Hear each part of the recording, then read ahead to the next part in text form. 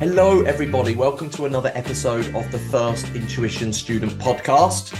This evening, we're talking all things interest. I'm Ben Borman, and I'm joined again by my good friend, David Malthouse. Good evening, Dave. Hi there, Ben. And how has your week been? I can tell you the big thing that has captured my attention this week. I've been teaching audit. Regular listeners will know I love the world of audit. And there's been a big news article this week that I've been mentioning to my classes. I'm actually going to get my class tomorrow to do a debrief on it. If you are listening to this, hopefully you have caught up on the news that a big firm of auditors, KPMG, one of the notorious Big Four firms, worldwide audit, have been fined rather a significant sum of money. We are talking in the terms of the millions.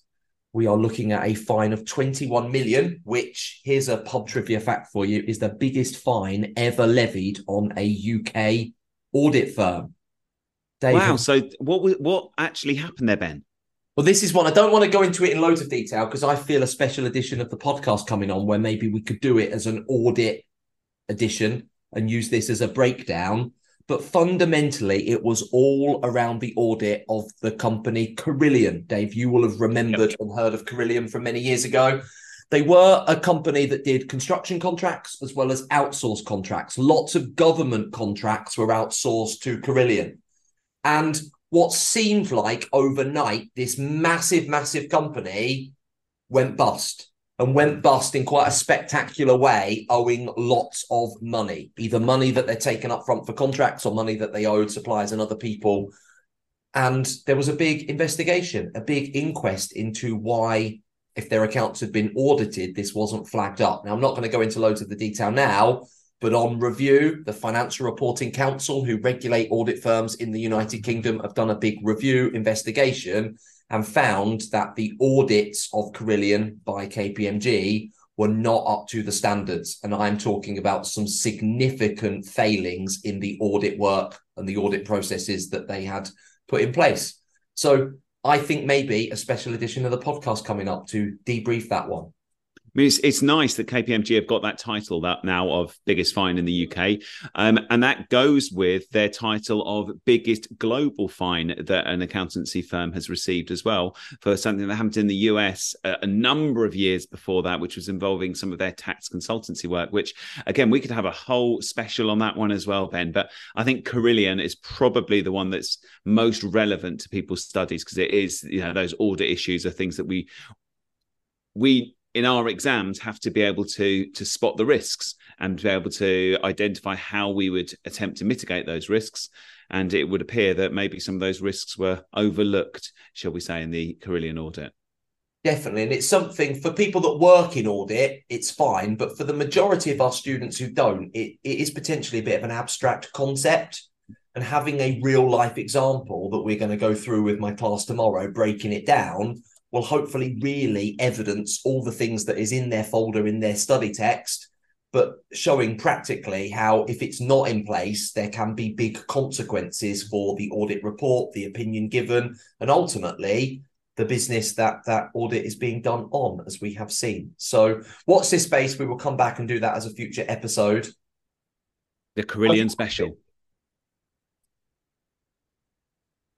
Maybe. I'm not sure about Christmas, New Year special on audit. How's your week been, Dave?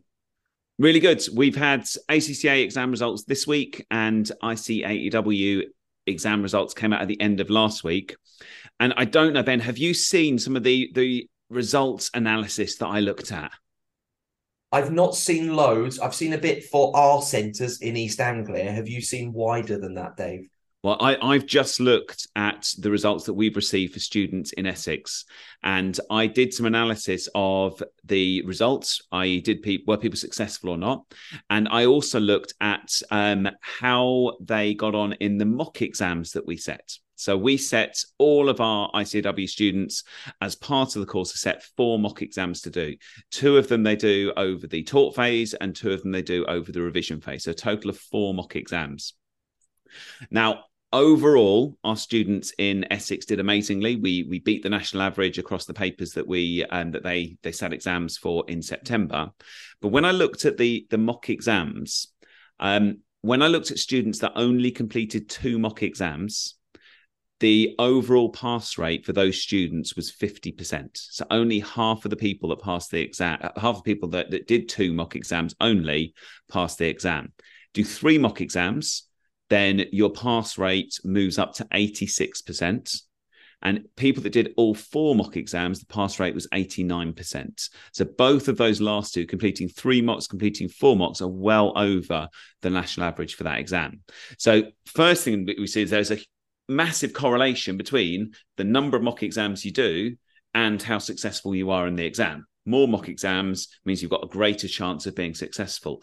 Now, when we speak to students that don't attempt exams, the most common kind of reason people give is that they're not ready and they don't think they'll do particularly well. So rather than do an exam or a mock that they're not ready for, they decide not to do anything at all. And I'm sure you've heard that, Ben. Definitely. Yeah. Procrastination. Yep. We've talked about it lots on the podcast. Now, when I looked at the actual marks, the average marks people achieved in those mock exams, you actually find, and this is something I found absolutely crazy, that the people that got between 30 and 40% in the mock exam, which is kind of what most people are probably scared they're going to get, because it's quite a long way short of the actual pass mark in the final exam, they actually have a higher pass rate than the people that score between 60 and 70% in the same mock exams. So that there isn't this nice, clear relationship between the mark you get in the mock and your actual chance of success. I can't see any real relationship. It's slightly higher in certain marks, it's slightly lower in other marks, then it jumps back up again. There isn't a clear relationship between the actual mark you achieve in your mock exams on average and how you get on the final exam. The only clear correlation that I can see is that if you do more mock exams, you're more likely to be successful in the exam. I was just amazed at how clear it was when you actually looked at that analysis. So it's something that I've been shouting at quite a lot and telling people about. Someone did spot that the students that achieved between 40% and 50% across their 4 mock exams, okay, there's 100% pass rate for the people that managed to achieve between 40 and 50%. So someone did say to me, well, if I only did 1 exam and I got between 40 and 50%, then I'm 100% guaranteed to pass. It's like, well, if you can actually go into an exam and do exactly enough work to get the mark that you want between 40 and 50%, you're obviously some kind of genius and deserve to pass anyway. Because I don't know anyone that could go, I'm going to go in this exam and I'm going to get 37% exactly. So the only way to improve your chance of passing, if it's based on mock exams, is to do more mock exams. I just thought it was fascinating. Really great insight, and something we have been anecdotally saying many, many times on the podcast before. We try to give students for every qualification that we teach, I believe, the access to 4 mock exams. And so there we go, guys. The proof is in the pudding. Dave has got an active group of students that are tangible evidence. I'm sure he's rapidly writing his thesis and paper to get it signed off now with regards to his scientific theory. But it needs to be peer reviewed. 4's the magic number. Well, we could ask people to do like 6 exams and see if that changes it. But yeah, 4 seems to be a pretty good number right now to get a really, really good pass rate. Fantastic. So if you're thinking about your exam coming up, and maybe you're listening to this thinking your exam is in 5 weeks' time, 6 weeks' time, that is still plenty of time to schedule in 4 mock exams. Make sure you have a good go. But as Dave said, it's not about passing the mock. It's about attempting it, and it's about using that as a further learning exercise, isn't it? Looking at the model answers, marking it, debriefing it, and thinking next time, where am I going to improve from where I currently am in the mock, and doing that series of mocks, that progression of them throughout the qualification. Absolutely. It's about the feedback that you get, whether it's feedback that you're giving yourself from the model solution, whether it's feedback from one of us, whether it's feedback from a friend that's reviewed your answer. So on to tonight's topic. We are talking all things interest. Interest comes up in near enough every exam subject. It's a common theme within the world of business, but not just for business, for you personally. Anything to do with finance, chances are you are going to have to consider something to do with interest. Dave, it was your suggested topic. I wonder if you wanted to tell me what you understand or what do you think of when I say the word interest. What is it all about? Well, first of all, it's something that has passed almost a whole generation of people by, because we've had for the last 10 years, more than 10 years, 15 years or so, we've had historically low interest rates at below 1%, interest rates that most people tended to not really consider when they were dealing with various different financing transactions. And as we've seen recently, interest rates have gone up, they've increased. And we're now looking at substantial interest rates higher than we've seen for a generation of people. And I think a lot of people need to think, how are these interest rates going to impact the businesses that we work for? How are they going to impact us personally? What do interest rate changes actually mean for us? Because we've gone through such a long time without seeing any change to interest rates that's really meaningful. And when we talk about interest, I think of interest is the cost of money. So if I want to borrow money from someone, I've got to pay them some kind of return or some kind of premium to have that money advanced to me, and we call that interest. And interest is always quoted in percentage terms. So if my interest is at 5%, I'm borrowing money, £100 from you, say, Ben. So I need to give you 5% interest. That's £5 I need to give you on top of the £100 that I need to repay. So interest is usually as a percentage. It's not just borrowing. If you actually have money and you want to deposit that money in a bank account, you could deposit that money in the bank account and the bank are likely to pay you some kind of return. Now, it might not be as good as 5%. You might get a 2% return. So if you put £100 in the bank, you might get a 2% interest added to that account every year. So just to look at that percentage in slightly more detail, I'm right in thinking that most of the time our interest rate percentages would be expressed on an annual basis. So that would be the expectation, the amount that it would cost me per year based on the amount of money that I've got outstanding. Absolutely. By convention, and in terms of kind of things like advertising law, in the UK, we have to quote interest rates in annual terms so that we can compare different sources of borrowing. So there are some forms of borrowing where you may borrow money for a short period of time, but you'd still be quoted an annual rate, and then you just work out the amount that applies to your borrowing. So for something like your credit card, Ben, if you didn't pay your full balance, it may be that you had a balance outstanding for a single month, you will pay 1 month's worth of interest, even though the bank will publish an annual interest rate for the credit card. Fantastic. So in the news, we hear lots about interest rates, and we've heard lots about them in the last 12 months because there has been this push to increase interest rates. Who decides what that percentage is, Dave? Well, this is where it gets a bit more complicated. In the UK, and other countries may differ slightly, but in the UK, we have the Bank of England. And the Bank of England have got a committee. That committee get together, it's about every 6 weeks, and they determine what the base rate or the bank rate is going to be. And at the moment in the UK, as we speak on the 18th of October, 2023, the bank rate in the UK is 5.25%. And it's been going up by either 0.25% or 0.5%, every rate changing meeting that takes place, apart from the last one where it stayed the same. So we've rapidly gone up to 5.25%. So the Bank of England set that base rate. Now, that base rate, or as I say, sometimes called a bank rate, is a rate of interest that the Bank of England will either charge or they will pay to commercial banks. So if HSBC have got a large surplus of funds and they don't have anything immediate to do with that large surplus of funds, they can deposit it with the Bank of England and they would receive 5.25%. If NatWest decide that they need a short-term source of finance, they can go to the Bank of England, and the Bank of England, if there's no other lenders, will lend the money at a rate of 5.25%. So it's the only people that tend to see that rate are the banks when they're dealing with these kind of big surpluses or deficits on their balance sheets. But That's where the rate setting starts.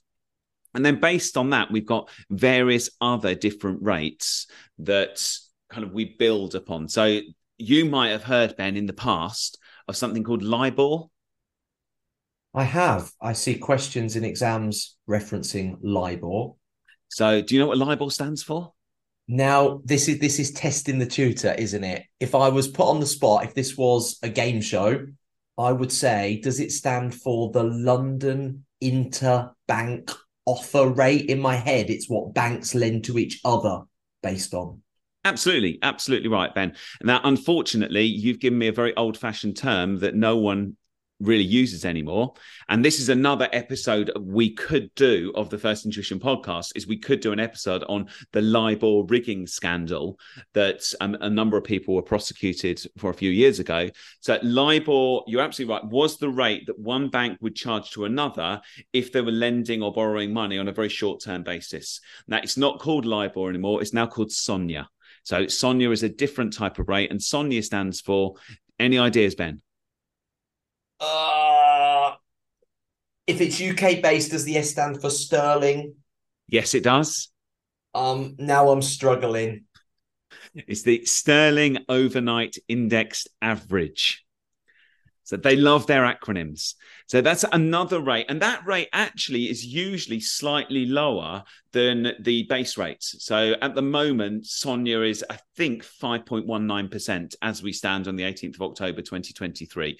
So banks banks can lend each other money on very, very short-term basis. And that's really just to keep the wheels of the bank running. One bank may run a slight surplus one day. Another bank may need cash overnight. So as a result, they can transfer money relatively easily at these relatively low rates in comparison with the with other rates that are out there.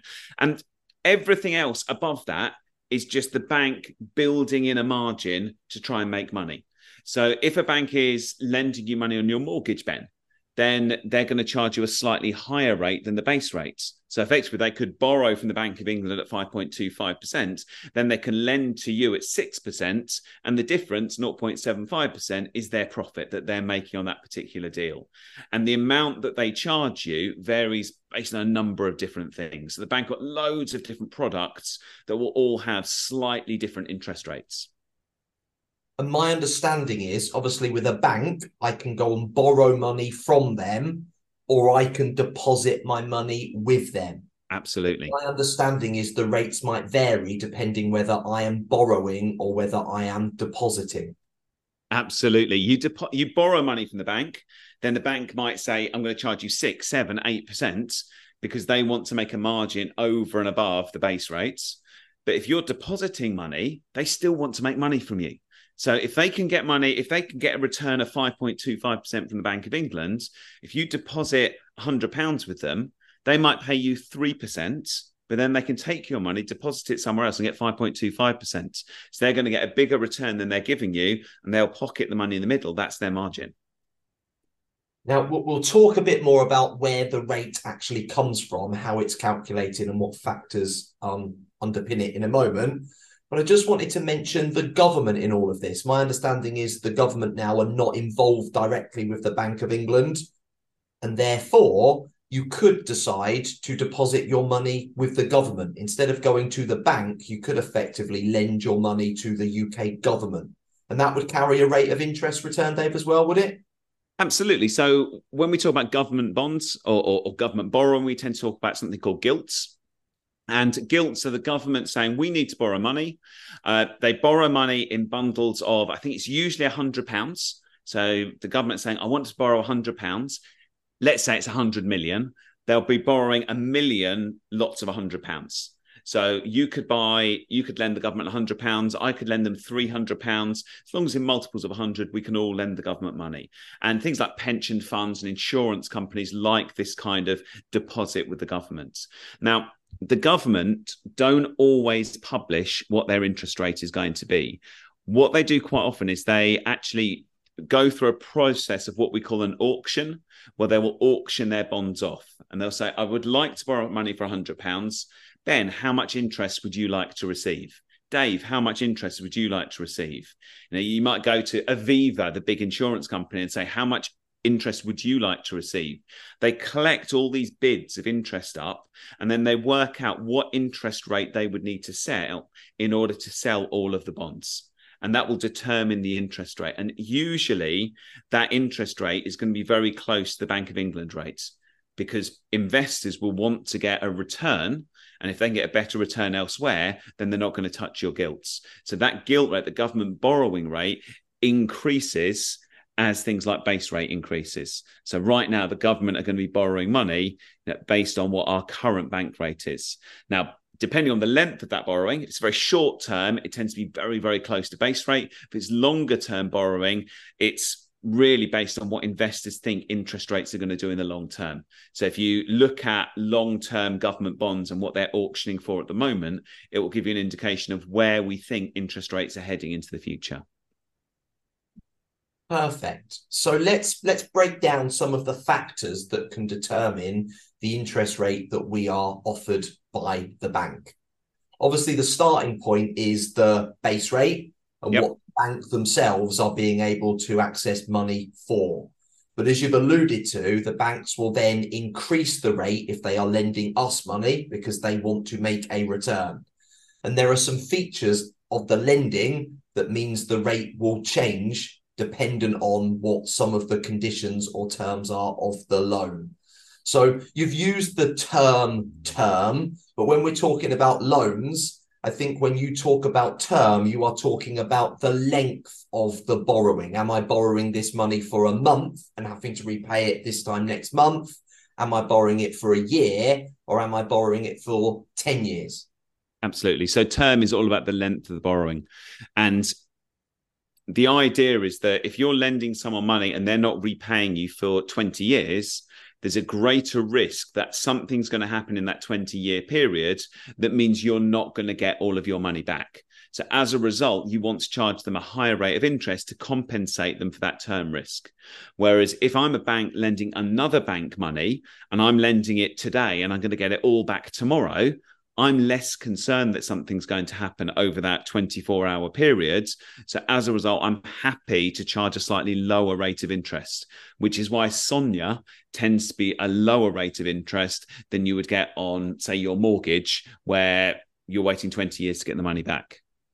So the golden rule you've just told us there is, Dave, the shorter the length of the loan term, the lower the rate of interest would be, all other things being equal. Yep. So we would expect a longer loan to have a higher interest rate than a shorter loan. Yeah. Now, I discuss this in class quite often with a group, and they all look at me as if I've got something wrong. Because the standard question I get from students, and I'm going to ask you now, is, yeah, but Dave, surely that's wrong, because I've got a credit card which is due for repayment next month, and I've got a mortgage that's due for repayment over the next 20 years, and my bank are charging me more on my credit card than they are on my mortgage. Why is that the case? Well, one of the big reasons for it is that with your mortgage is secured against the value of your property. So if you don't pay your mortgage, then the bank can foreclose on your property. They can take your property, they can sell it to raise enough money to repay the mortgage. So there's security that's being held as an asset against the borrowing. With a credit card, there is no such thing. So if you just went to Tesco's and you bought £100 worth of goods from Tesco's on your credit card, you take them home, you eat them over the next couple of days, Tesco can't come and repossess the goods that you've just purchased, sell them in order to make enough money to pay off the credit card. So credit card is unsecured debt, and you're paying a premium because it's unsecured. You're also paying a premium for the convenience. You're also paying a premium for the fact that you can use that credit anywhere and it's on demand.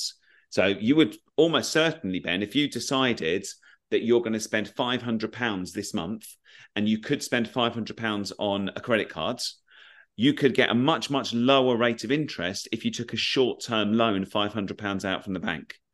but you'd have that £500 walking around with it, spending it as and when you need it. So for the convenience of being able to use a card, tapping it all over the place, not having to carry change around with you, only using the money when you need it, you pay a premium in the form of interest if you don't pay your credit card when it becomes due in full. That opens up a whole discussion then around the ability to secure the borrowing you've got. You've given the great example of a mortgage. So my house, me and my wife bought a house, but we did it via the loan from the bank, the mortgage, and that is secured on our property. Exactly right. If we want to sell the house, we have got to repay the mortgage. We can't keep the proceeds without settling the debt. Likewise, if we don't pay our mortgage installments, the bank have got the right to come and say, we're going to force you now to sell the asset. And it's exactly the same for companies, isn't it, Dave? When we're looking at a company's balance sheet, we might look at the potential interest expense they will incur based on the amount of assets they've got to pledge for security. Absolutely. Companies will borrow money in the same way that you or I do. They will have borrowing that's secured on assets, so they can have mortgages in the same way you and I can. So they may have a head office and they've raised finance or borrowed money in order to purchase that head office. Banks can also have something called a floating charge. Now, I don't know if you've come across floating charges before, Ben. Not personally, but I have seen them in exam questions before. And what do you understand a floating charge to be? So my understanding is a fixed charge, like a mortgage, is on my house or a factory. Or some people might have done this with a car. You buy a car on some finance arrangement, it is secured on the car. We'll have all maybe seen can't pay and they'll take it away. The bailiff programs on the telly. And when the bailiffs turn up, they will check for a vehicle. And if it's got finance on it, they will say, we can't claim that because technically in default, it belongs to somebody else. Now, my understanding of a floating charge is it is not on a specific asset. It is on the more general assets of the business. So, for example, if I was a shop, I will have money tied up in stock. The bank won't say, if I am Tesco's, we want security on those aisle of beans. They will say, you will always have a level of stock if you are a trading business, and we want a charge on your stock. So at the point we need to call in the loan, we could force you to pay us back from the inventory. Is that the right? Absolutely. It's a charge over a group of assets that could fluctuate and change over time. And usually if you borrow money, you could say, I am Tesco's and I've got £20 million worth of inventory in the stores in Essex. I'd like to borrow £10 million. There's clearly enough asset there to cover the value of that borrowing. The bank may lend it to me. And then what the bank will usually say is there are a set of rules, or what we call covenants, that mean if I breach any of those covenants, and one of them could be about the amount of sales I make every week. And if I don't hit my sales targets, then the bank have got the right to be able to come in to seize goods to the value of my borrowing, to sell them to repay the debt. So it just gives the bank the ability to be able to collect assets to the value of the borrowing if something goes wrong with the business. So the next thing I wanted to ask you about was risk. If anybody listening has ever gone to apply for a loan or a credit card, they will have presumably gone through some form of check. My understanding is that credit check is a way for the lender to determine your risk profile. How would that impact on the interest rate they would then charge the borrower? So if you're deemed to be a more risky borrower, the bank are going to charge you a higher interest rate.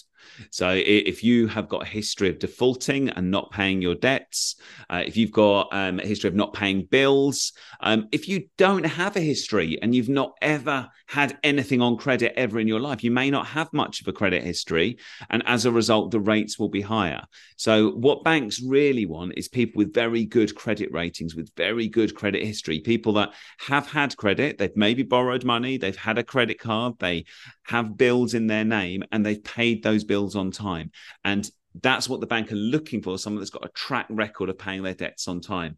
If you've got a really good credit record, then the banks will charge you a relatively low interest rate. If you're credit impaired and you've got a history of not paying, then interest rates are going to be substantially higher. And it's the same for businesses as well. Now, I don't know, Ben, do you, I'm not going to ask anything personal here other than, have you ever checked your own credit record? To be honest, I haven't. I think I've had some of those spammy looking emails that say people can check it for you, but I've always just deleted those as soon as I've got them. So no, I've clearly been through credit checks because I have borrowed money in the past, but I've never done a credit check on myself. How easy is it to do one? It's really easy. I've got the Experian app on my phone, and I can at any point in time use the Experian app to check my current credit rating. It will tell me what borrowing they know I have in terms of my mortgage, any credit cards, any loans, anything like that. Any issues with my credit history are on there. And it enables me to see what my credit rating currently looks like. And it will show any changes that are made to your credit rating over time.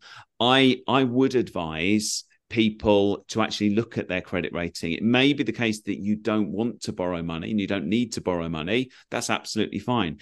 It's always worth knowing your credit rating just in case. Sometimes your credit rating can be impacted by the house that you live in. If you live in a house where previous owners of that property had poor credit, then it may be the case that that credit is actually having an impact, or that poor credit rating is having an impact on your own credit rating. So by checking it, you can then question it and get it cleaned up. It might be you have a low credit rating because you've never had credit.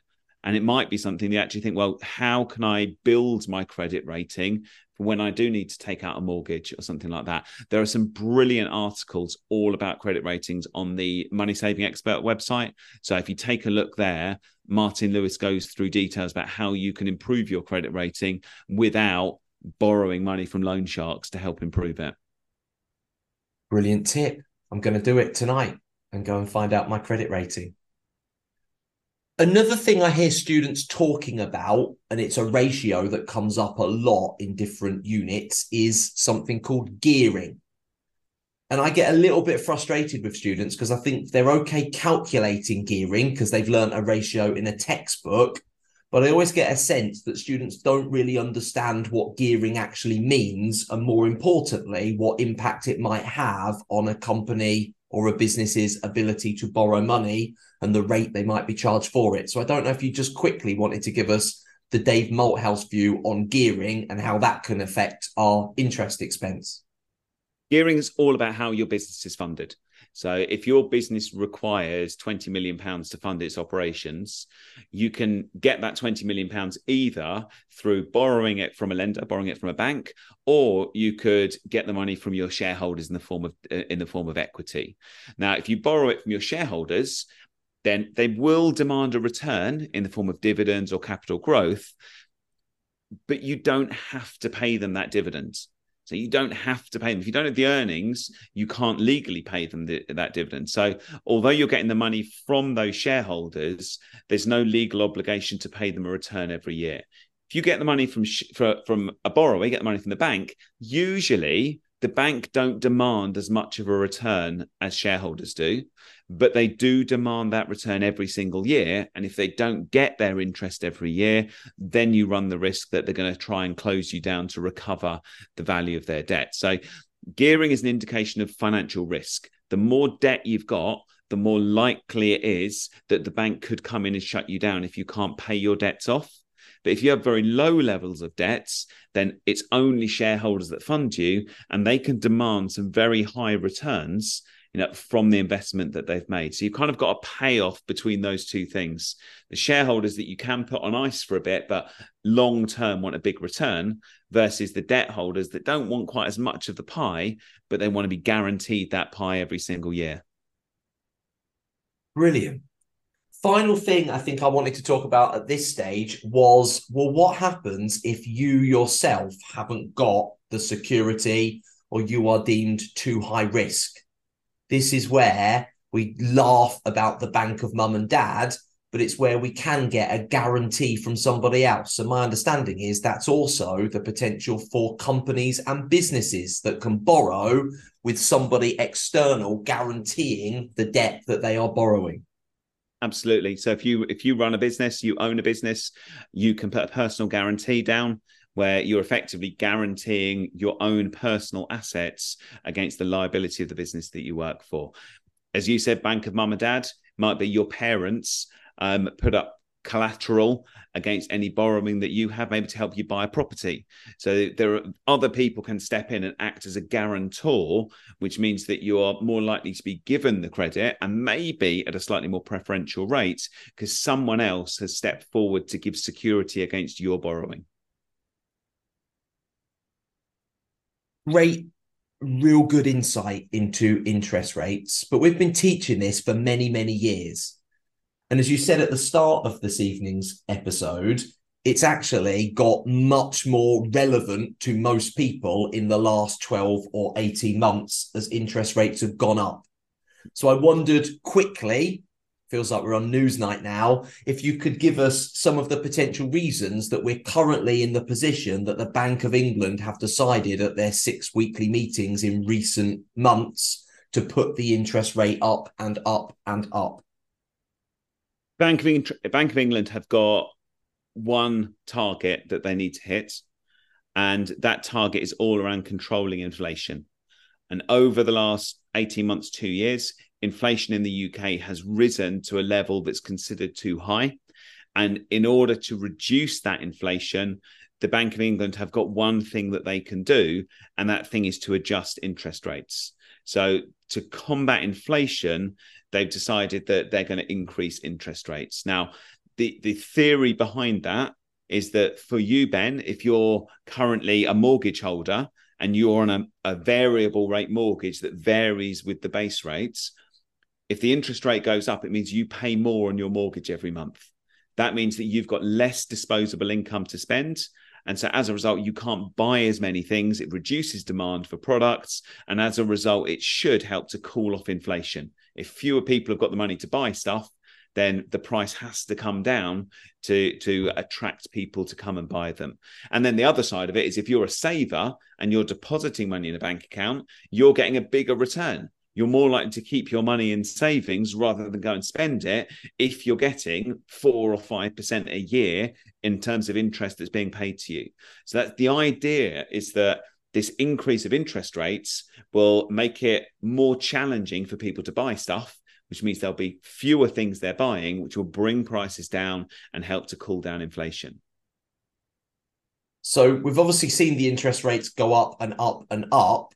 And we have heard, actually, it was on the news last night, that for the first time in a while, inflation is coming down slightly. It's still relatively high, though.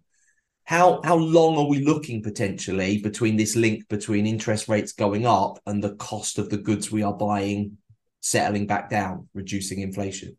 One of the challenges is that there is a lag from the interest rate changing to it actually having the desired impact on people's disposable income. And one of the reasons for that is that fixed rate mortgages have become very popular. So I personally have a fixed rate mortgage. I fixed the rate of my mortgage 4.5 years ago. So I've paid exactly the same mortgage repayment every single month for the last 4.5 years. I'm going to continue to pay exactly the same mortgage repayment every single month until March next year. March next year, my mortgage deal ends, and then I'll be on another mortgage deal, which will be at a much, much higher rate. So in March next year, I'm suddenly going to have less disposable income. And lots of people are in the same situation where a change in interest rates doesn't hit them right away. It hits them a little bit further down the road. So there is a kind of a delay from interest rates changing to people generally feeling it. I think more and more people are feeling that interest rate change because we have more and more people over the last year or so reach the end of a fixed rate mortgage that are now suddenly paying much, much more in their mortgage repayments than they were before. And maybe we'll come back in a moment to some of the impacts on individuals, but let's approach it first of all from a work, business, or even an exam perspective when we're asked to think about the real world effect of a raise in interest rates on a company.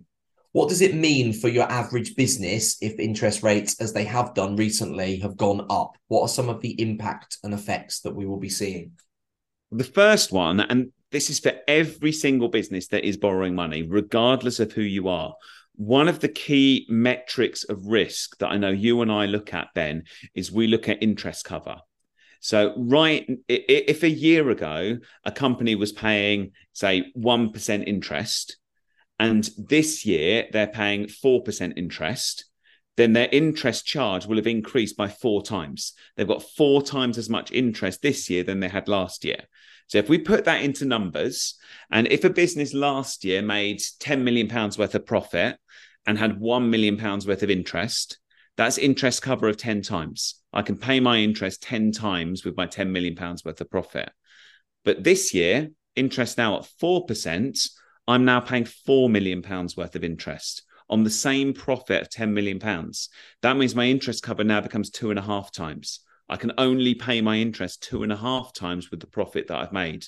So I've gone from a comfortable position of being able to pay my interest 10 times over with the earnings that I've made to now only 2.5 times. And the business hasn't changed. Nothing has changed in my business. I'm still selling the same stuff, still got the same cost structure, still got the same staff there. The only thing that's changed is the interest on the money that I've borrowed to fund my business. So overnight, every time that rate changes, businesses that have got a variable rate borrowing, their interest rate cover is falling every time that interest rate goes up. And it might be that investors look at that and get more concerned because suddenly there's a greater risk that there's not going to be enough money left over after paying the interest to pay the shareholders a nice dividend. So that's number one, which I know is a ratio you love. But then also, if a business wants to grow, and I've decided I want to invest in a new product, or I want to invest in new machinery, or I want to buy new vehicles, then all of those are going to be impacted by how much it costs me to raise the funds in order to buy the new vehicle or to invest in the new product. So investment appraisal, things like net present value calculations, my cost of capital is going up because the cost of borrowing goes up, which means a project that might have been super viable a year ago now becomes unviable because it doesn't generate value for the business with a higher rate of interest. So businesses may well be turning down investments that 2 years ago would be attractive, but now are no longer attractive. And that's probably my biggest concern with interest rates, is that it means businesses are not going to be doing all those cool new things that they may have done a few years ago when interest rates were much lower. What do we think businesses do about that? How can they manage this interest rate risk that they're exposed to? Because you've just said some really practical things that means a raise in interest rates is potentially very bad news for the business. There's loads of cool stuff you can do, Ben. So one thing that I've seen lots of football clubs do recently is they've converted debt into equity. And they've actually changed the structure of their balance sheet. So the debt has been changed. So the debt's been changed into equity. So you're now a shareholder rather than someone that is entitled to interest. So you can do financial engineering like that. Things that I would look at more practical are, is your interest rate fixed? So at the point that you decide to invest in a new business idea, have you borrowed money at a fixed rate of interest? Because if you've matched the borrowing and the fixed of the rate of the borrowing to the length of the project, then that means when the project ends, the debt's repaid and all of your forecasts are based on that fixed rate of interest that you agreed to. So I think fixing interest rates is a really powerful thing you can do.